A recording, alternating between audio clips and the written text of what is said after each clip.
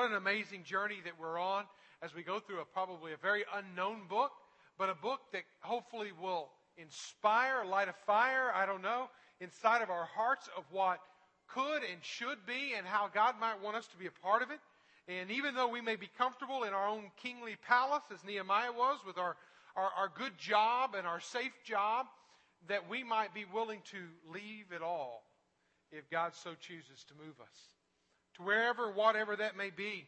Whenever I have, in my growing up years, have spent a lot of time studying from different people, one of those guys that I like to read from, he's no longer with us. He's just 4 years shy of living to be a century. His name is Peter Drucker. I like him for a lot of reasons. One, he was very proficient in the communication, the understanding, and he had a depth of understanding about leadership and management that's just I don't think it's been matched since his passing. And this is a man that just never stopped learning, never stopped growing, never stopped teaching. He was an amazing individual, but not only that, he was a believer, and that obviously inspires me. And he drew a lot of his principles from Scripture. He was a Lutheran, lived in Southern California, and he was a great man. And his leadership skills. And one of the things that he talked about throughout his life, even in the Harvard Business Review at the end of his life, they asked him for what makes an effective executive. They asked him that question. And it really came down to an entire article on that. And efficiency was one of those things that made for an effective executive. That they were able to look at problems, and they were able to look at situations, and they were able to assess them and able to figure out the problems to make things better, more efficient, which efficiency brought on effectiveness, which brought on success for the companies.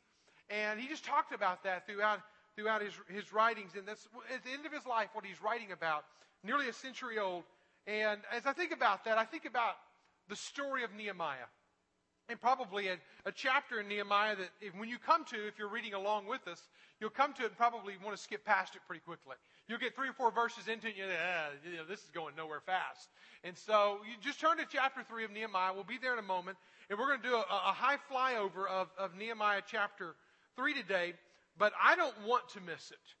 And just for a quick review for those who weren't with us in the previous messages, chapter 1 is really when Nehemiah is awakened out of his very comfortable living with King Artaxerxes, who's been on the throne for 20 years, and he's the cupbearer to the king. He's taking care of the wine cellar. He's taking care of the king. He's taking care of the king's valuable drink. He's taking care of it all. And he's got this amazing trust relationship, and an intimate enough relationship that whenever King Artaxerxes sees him downcast, he says, there's something not well with you. There's something not right with you. And it's not a sickness of the body. It's a sickness of the heart. And then Nehemiah has this opportunity in chapter 2 to just expose God's been dealing with his heart over the past 5 months, and how God's been shaping him and remaking him and disturbing him. And I have to emphasize that again, that most vision is born through a burdensome process. It's conceived in this burdensome process where God begins to awaken us in our comfort, in our ease, and begins to awaken us in that. And then from that, we spend time, and I'm afraid some of us skip over that, but we spend time in prayer. And whether it's 5 months, 5 years, or however long, you just spend time and you pray and you seek God in it, and you find out how you can be a part of the solution.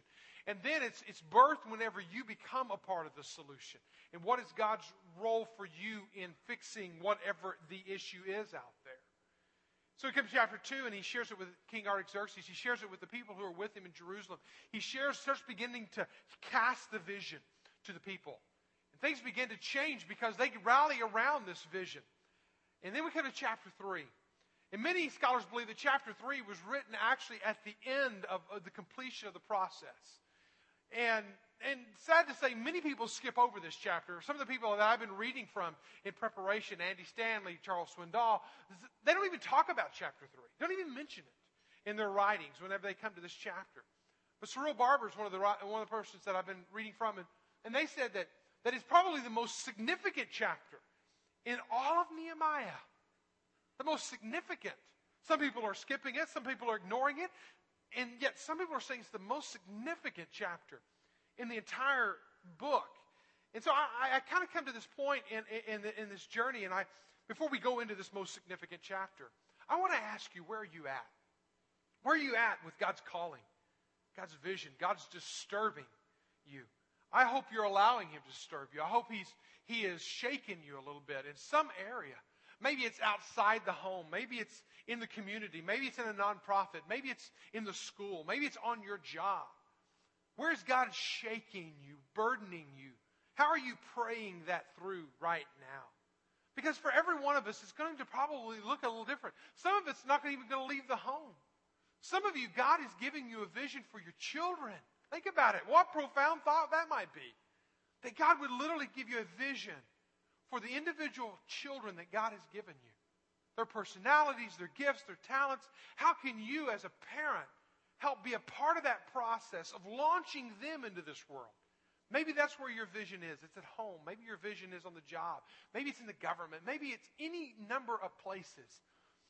In the church, most of my examples today are going to be at the church level, at the local Grace Point level, because I want to bring us to some common denominator for examples. But here, just understand this. There's only one interpretation of Scripture, but there are many applications.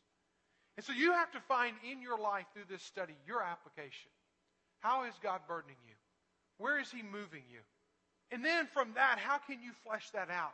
And just work through this process with us. Because I don't want us to lose what happens in chapter 3. Because we see a leader who organizes and structures a movement, a work to rebuild the walls of Jerusalem. That, listen to this. This is efficiency and effectiveness in its paramount. He takes volunteers, volunteer staff, and in 52 days, He rebuilds the walls of Jerusalem. Now, you accomplish anything of this magnitude around an entire city, rebuilding walls, cleaning up the trash, going through the rubble, remembering the brokenness of your own world and your own life and your own family, and then rebuilding it hour after hour, day after day for 52 days. There's something about this that we need to lean in and learn from Nehemiah. How can I, as a leader, as a place, as a person, as an individual, how can I be a part of what God's a part of? And how can I have that level of efficiency and effectiveness if you're a manager, if you're a coach, if you're a pastor, if you're a leader, if you're a teacher, if you're a parent? Where is it that God is burdening you? And those are titles. Where are you as an individual? Where's God changing you? Where's He burdening you? Beyond those individual expressions. How is He changing you? And how can you go from the burden and the vision to the reality? As I said last week, so many of our visions end in fantasy and not reality. How can we move our vision beyond fantasy to reality and not just let it be this pipe dream, this idea, this good idea, and not let it die inside of us? John Maxwell said it well. He said, anyone can steer a ship, but it takes a leader to chart a course. Anyone can steer a ship. It takes a leader to chart a course. And the problem is that sometimes whenever our visions are there, they're so raw, they're so broken, they're so fragmented that sometimes it's hard to get it all and put it together and see how it's going to come together and how it's all going to fit and become a reality. It's all these pieces. Now, again, if you're handed a plan with step 1, step 2, step 3, that's easy, all right? That's pretty much idiot-proof. The thing is life doesn't give you a plan, all right? Many times it just gives you pieces. Sometimes broken pieces. Sometimes broken down walls and burned down gates. And that's what life gives you. Where are you going to go with the brokenness and the burden that God is placing on your heart? And how are you going to craft it into something meaningful and powerful? So how do you structure for success? And I think there are some pillars that I think we need to look at when we look at what Nehemiah does here. 3 pillars to be specific, and you might find them more. We're not going to take the time to read through the 32 verses, all right? Again, you can read those on your own, and it might take you a while because you kind of get lost in it like it's a Hebrew phone book, all right? Because there's a whole lot of names, there's a whole lot of gates, and there's a whole lot of stuff. So just kind of take it through bite-size by bite-size. We're going to do this flyover and jump in and hit several of these verses. But one of the things I think we need to understand about how am I going to move from this vision, this burden, to seeing it become a reality. And I don't think anything, as we said last week, can be done significantly of our own. We need a partnership about us.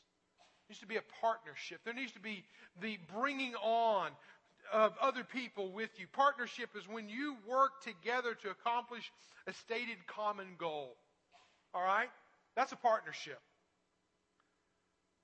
Tommy Lasorda, who was a longtime Los Angeles Dodgers manager, said this: playing for yourself wins trophies. Playing for your team wins championships. Pat Riley, a longtime successful NBA coach, has said this: every team must decide very consciously to uphold covenant terms that represent the best of values: voluntary cooperation, love, hard work, total concentration for the good of the team. The greatness flowing through the heart of the team must be pumped out into all extremities. See, championship teams are not born in individuals. They may be led by individuals, a Nehemiah, a Moses, all right, a Peyton or who's the Eli Manning today, or Brady today. They may be led by them, but it's going to take the team to bring it all together and to make it happen. And it's going to take time. Now, if you notice through this chapter, and again, I'm not going to take time, but you can just listen to this list of people who get in there and start building the walls. Now, if you're building the walls, and that's what God has given you the burden to do, what are you going to do? You're probably going to go out and find professional wall builders. That's who you're going to look for. That's not who Nehemiah looks for. He casts the vision in chapter 2. They say, let's do it. And this is his workload. This is the roster. The priests, the Levites, the governors, all had bricks in their hands. The common people, the gatekeepers, the guards, the farmers, the union men, the goldsmith, the pharmacists, the merchants, the temple servants, the in-towners and out-of-towners, children and women, all brought bricks and rebuilt the wall. It wasn't just Nehemiah. Nehemiah, that's a good idea. Go build the wall. It wasn't just Nehemiah and his compadres from King Artaxerxes' palace. Go build the wall. It was everybody buying in to the partnership that I've got a role to play. You'll find, in that chapter 3, you'll find all those positions, goldsmiths, merchants, pharmacists, you'll find it all right in there. They're handing bricks to one another. They're rebuilding the wall. Children, women included. They're all in there building the wall.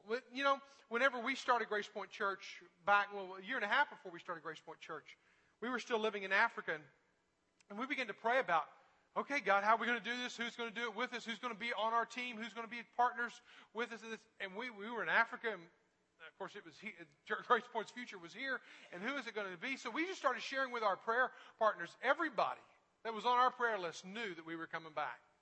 And everyone on our prayer list was invited to join us in that work. But there were 10 people. I counted them. There were 10 people that I really, really, really wanted. I called them my dream team.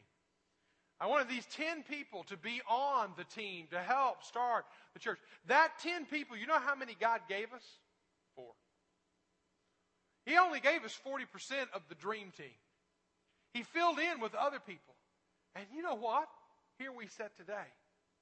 See, sometimes we want perfect scenarios. Sometimes we want perfect people. Sometimes we want all this. But sometimes God gives us farmers and guards and gatekeepers and pharmacists and merchants and temple servants. Sometimes God gives us worthless priests to build the walls. Sometimes it's not the dream team that we get. We get who we get, and God empowers them and works through them. There's a couple of principles about partnerships that we just need to understand. One of those is that the teamwork makes the dream work. Now, I know that's trite. We've all heard it before. But teamwork really does help that fantasy, that dream, that vision become a reality. And who's on your team? There were 39 different groups that went out. 39 different workers. If you look at verse 4 of chapter 3, and I'm going to struggle through these names, but just forgive me later on, all right? It says, and next to them, Meremoth, the son of Uriah, and the son of Hakaz, repaired.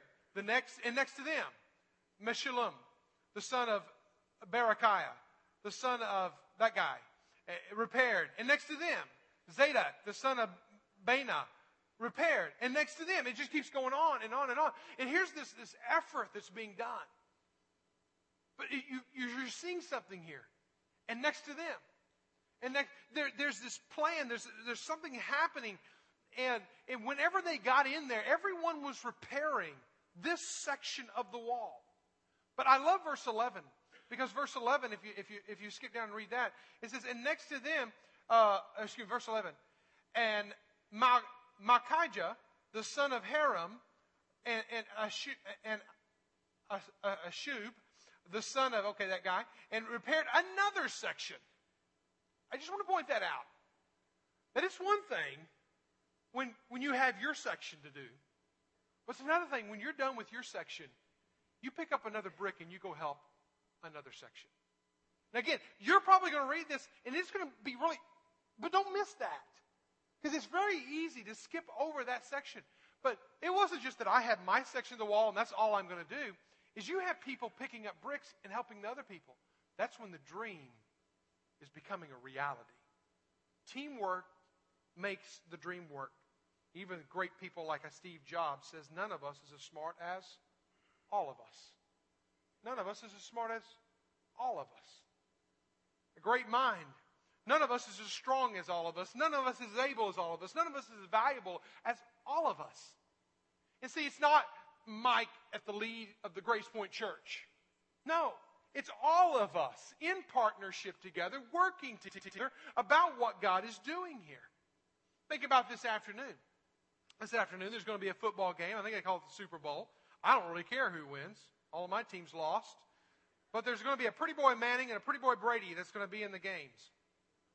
And they're going to go out there and they're going to do their best to win, to lead their teams to the championship. But the problem is that it won't be, the problem is that many times they will be the ones who get the credit.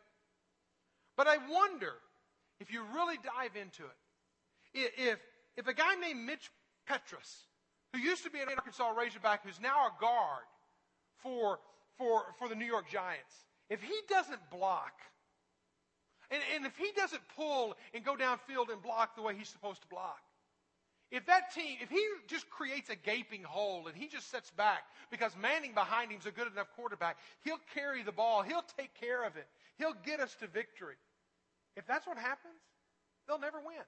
They'll have a hole and they'll be penetrated every single time. I just want to emphasize for us today, that if we're going to see God do great things through Grace Point Church, if we're going to see God do great things in your life, don't go it alone. Find your team. Find your partners. Do it together. Now you ought to realize though, whenever you're trying to mobilize and you're trying to motivate and you're trying to get your team together, not everybody's going to go with you. In fact, here's another reality of partnership or principle on partnership. Projects include workers and shirkers. You'll find some people that just become dead weight. What do you do with them? Think about it. How does this happen? Look at verse 5. And you have all throughout the scriptures, all throughout chapter 3, he says, next to them, next to them, next to them. They're constantly building this section after that section after that section. But look at verse 5. And next to them, the Tekoites repaired. But the nobles would not stoop to serve their Lord. So it's almost as if everybody and their dog is out preparing.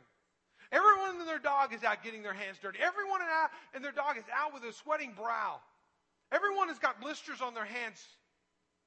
But the people, the nobles particularly, they didn't live in Jerusalem and they didn't see it was their responsibility.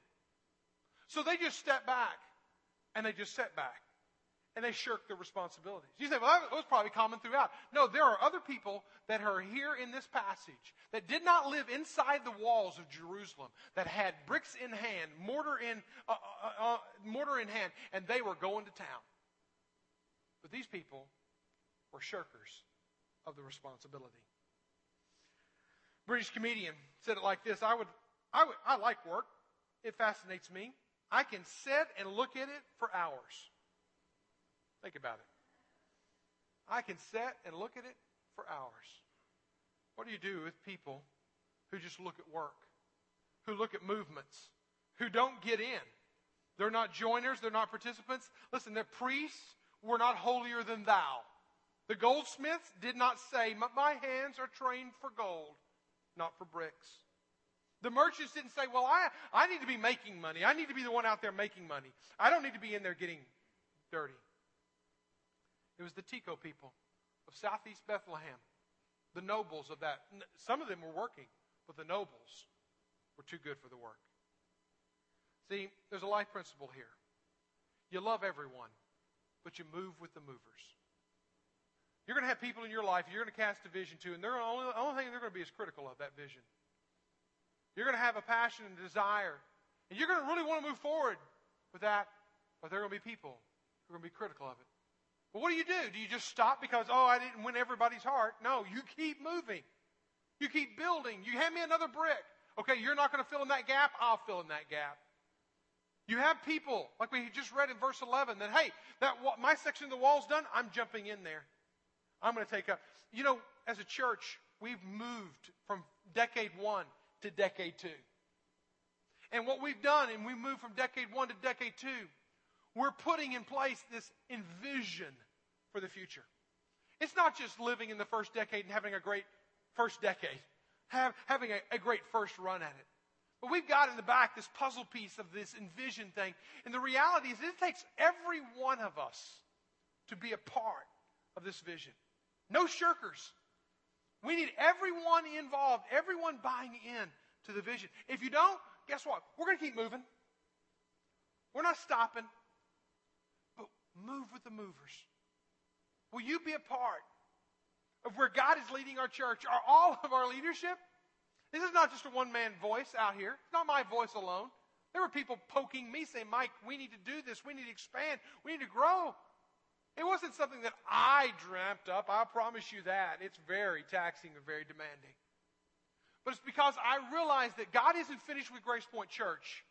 And if we don't prepare the container, He'll never be able to fill it. So we got to prepare the container before He can fill it. So what we need is we need partners. We need every member to see their part of the puzzle, their part in the vision. That's the only way we're going to do it. Number 2, you need partners. Number 2, you need ownership. Ownership is very, very important. Your vision will only go so far as it becomes their vision. Your vision must become their vision. Your vision they must own it themselves. When you look in Nehemiah chapter 2, verse 17, again, we read it last week. Chapter 2, verse 17, it was Nehemiah who said, let us build. Let us build. That was his challenge. That was his call for commitment. Now, what is your vision? Eventually, you're going to have to lay it out there and call for commitment. We need to do this with our children. It's a time of commitment. It means you're going to have to make funds available. You're going to have to rearrange your schedule. It means you're going to have to make it a priority in your life. All right? So Nehemiah called for commitment. Let us build. And how do the people respond? People respond, let us arise and build. Let us arise and build. We're on board with you. Now, I love what Nehemiah does in this passage of Scripture. Again, we're not reading word by word, but what he does is he very strategically puts people rebuilding the walls. Again, just imagine a city wall. Just imagine going around the entire city of Jerusalem. How in the world are you going to divide this up? How in the world is it going to get done? It's only going to get done in a partnership fashion. We're all in until it's done. But also, you got to have that buy-in. You got to have that ownership. They got to own it. What Nehemiah does is very strategic and very smart on his part. Is he takes the Smith family. I'm going to say that instead of the Hebrew names. He takes the Joneses. And he says, listen, when you go outside your front door and you look out and you see a broken down wall, that's where I want you to start building. He said, go just opposite of your house and build. Where are you going to put in making sure there's not any cracks in the mortar, making sure you have the very best bricks, making sure it's right in front of your house. Now, if it's on the other side of town, you may skimp and you may shortcut and you may do some cheap work. But if it's right in front of your house, You're not going to miss it. You're not going to miss a brick. You're not going to miss making sure that foundation is laid. Look at this. He does it again and again and again. Verse 10. He said he put an opposite of his house down to verse 23. Verse 23 again. He puts him beside his own house. Verse 28. Opposite his own house. Verse 29. Opposite his own house. Verse 30, I like this one. He put him, verse 30, he put it opposite his chamber. That guy must have lived in a condo, okay? Everybody else had houses, but that guy had a condo. He lived in a chamber. So he put him opposite, just opposite. That may not seem that big, but again, think about it. If it's your family living in the weakest link of the chain, living in the most vulnerable spot, aren't you going to make sure your wall is very secure? I love the picture there, because what happens is he gets them buy-in. Once they knew that it was their family they were protecting, they were more than willing to go out and pick up a brick and repair the wall. What is it going to take for you to have buy-in? When there is a personal connection between a vision and the person, there's ownership. Let me say that to you again. When there is personal connection between the vision and the person, there will be ownership. They'll buy into it. Again, let me draw an application out of this. As Grace Point Church, as we move into the future, as we move into the second decade, and we talk about our expansion and all that kind of stuff. And this is not a message series about that. It's just a part of our church and where we're at right now. But as we move into the future and we're talking about expanding a building, what are we doing? The number one motivation for the expansion was our children. Now, I want to show you this. Look at this. This is the layout of our current to the far right and to the far left, our expansion. Everything in gray, which is just the far left, is the main worship center. Everything in green is what we're calling community connections area, foyers, coffee shop, places you can sign up for events, registration, different things like that. The yellow represents administrative or pastoral team offices. The purple, which is 14,754 square feet, is dedicated solely to the next generation. The largest area of of our total square footage, and yet only a third of our attenders on Sunday are our children. Over the largest category will be dedicated to our children. That's just in square footage. Now, where is that? Where's the buy-in?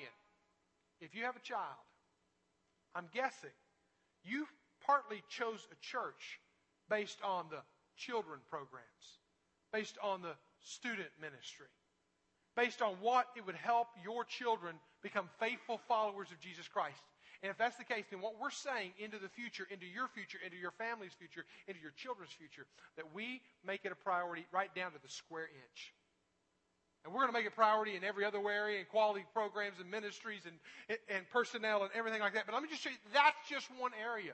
And as we move forward as a church, we got to realize the buy-in is because this is important to you. You are an owner of this vision. It's not just Mike up here harping on about it. Herb Kellerham, CEO of Southwest Airlines, for the longest time was the only profitable airlines out there. He said this. He said, I never had any control and never wanted it. If you create an environment where people truly participate and don't need control, you don't need control. They know what needs to be done, and they do it. And the more that people will devote to your cause on a voluntary basis, a willing basis, the fewer hierarchies and control mechanisms you need. We're not looking for blind obedience. We're looking for people who, on their own initiatives, want to be doing what they're doing because they consider it to be a worthwhile objective. Now, that's a man selling seats on an airplane. What about your vision? If your vision doesn't generate ownership, as Nehemiah so strategically and wisely did, by putting people right in front of their own houses, rebuilding the walls in front of their own houses, you're going to have a hard time having buy-in. So partnership is important. Who's going with you? Who's on your team? Who's building with you? I love it. Who is doing it with you? Ownership. Have you transferred the vision enough that they're biting down on it? They're saying, this is important. It could happen. It should happen. It's not just me now being the sole orator of the vision. It's now other people. They're owning it. Well, let me bring you to another part of this, and that's leadership. And leadership is so important because it's an irreplaceable pillar. You can't get away from it. Oh, well, you're just going to brag on Nehemiah for a moment. You know, I'm going to brag on Nehemiah because Nehemiah brags on everybody else. Nehemiah knew how to, one, get partners, two, pass on the ownership. And in 52 days, mobilize volunteer staff, goldsmith, priest, everything, and to get the job done. Now, if we could not learn from that, I think we're missing it. But Nehemiah had such an amazing quality of leadership. What were his qualities? He had a very humble attitude. It's one of the qualities that he had. He was very humble. Nehemiah isn't even mentioned. His name isn't even mentioned in chapter 3. It wasn't Nehemiah looking, saying, hey, look at what I've done. Look at what I've done. People will follow the person before they follow the plan. There was something about Nehemiah and his leadership that they said, yes, we're for this and we can do this and let's go do it together. But Nehemiah isn't even mentioned in rebuilding the wall. What was he doing? Was he sitting back sipping Mai Tais or something like that? I don't think so. I think he was going around and he was patting everybody on the rear end. He was high-fiving them. He was making sure the work was getting done. But his name is not mentioned as the hero of the text. Number 2, strategic delegation. Mother Teresa said it like this: you can do what I cannot do. I can do what you cannot do. Together, we can do great things. You can do what I can't do. I can do what you cannot do. But together, we can do great things. This ancient wall that was broken down, that if you flew over at 30,000 feet, all you would see would be rubble. In chapter 3, verse 1, the priests start at the sheep gate. But in chapter 3, verse 32, and between the upper chamber and the corner of the sheep gate, so they've gone from one sheep gate corner all the way around the city to the other sheep gate corner. The merchants and the merchants repaired. Everyone is in place. And again, I just want to emphasize to you that you just go through and count it, because it's like 34, 35 times that it mentions and next to them, and next to them, and next to them, and next to them. Or it says after him, and after him, and after him. That again is this strategic delegation that he was doing. But number 3, there was a personal commendation. Again, Nehemiah is not mentioned once in his own book in chapter 3 as being the hero behind the wall building. It wasn't about him being the hero. But there are 34 different people named that Nehemiah in his own memoirs says, this man, remember him. This man, remember him. This man, remember him. There's a quality in him. See, in the IRS, you're a number. To the Census Bureau, you're a statistic. But to a good leader, you're a person. You're a person. You have a name.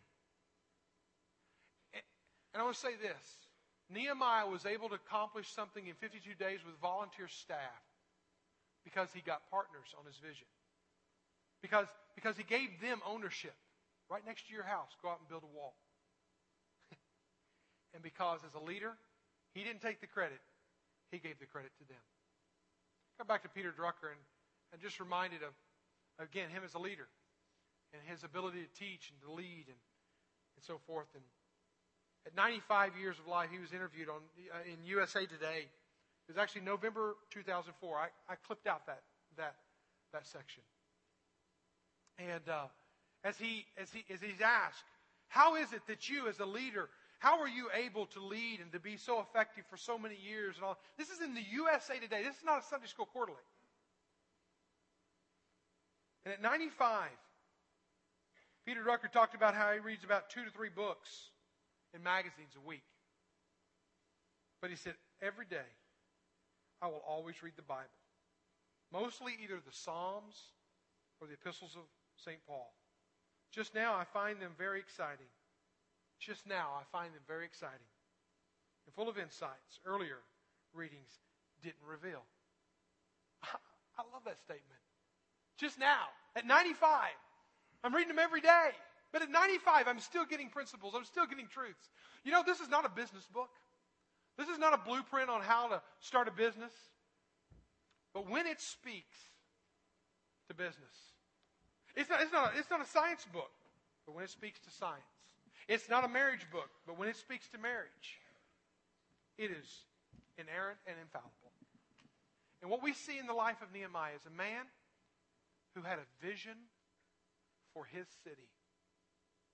For his city. Even though he was living in a palace back in Persia, under a king, with a nice, secure job, he had a vision for his city. Has God given you a vision for your city? Has God given you a vision for Northwest Arkansas? Has God given you a vision for your family? Has God given you a vision for your neighborhood? For your POA, your Property Owners Association? Has He given you a vision? If He has, pursue it. And let God begin to shape in you and do in you and do through you what He did in Nehemiah when he completed the vision. I think about Drucker and I think about Nehemiah. And I've already said this again and again. Nehemiah prays all the time. 9 different times in this book. 9 different times. Drucker, at 95, is reading the Word of God every day. And God is still speaking new truths into his life. How do we think we're going to go into this world and be Druckers or Nehemiahs if we're not in an intimate relationship with God Almighty? How? How? Really? The secrets? Or maybe just in an intimate relationship where I'm willing to obey and go and do and be a part of, be a partner to, gain ownership in, be a leader in, whatever God's up to. Would you pray with me? You know, maybe God hasn't given you a clear vision today, and maybe over the past few weeks, maybe you even become frustrated because really you're at a point now where you don't know what, but you're hearing all this vision talk and dream talk, and you know that your life's about something and should be about something, but you're kind of stuck. And you've been stuck.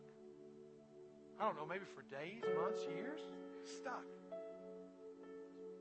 Maybe your prayer needs to be, God, give me a vision for the city. Give me a vision for my neighborhood. Give me a vision to be the God of the city. Father God, I ask right now that you do great things through Grace Point Church and the people in this room right now. That you do great, great things in this city. That you do great, great things around the world. Because you had people who were willing to leave the comforts of the palace and to pursue you in the rubble. Wherever that means, whatever that means, Lord, help us to get your vision for our lives.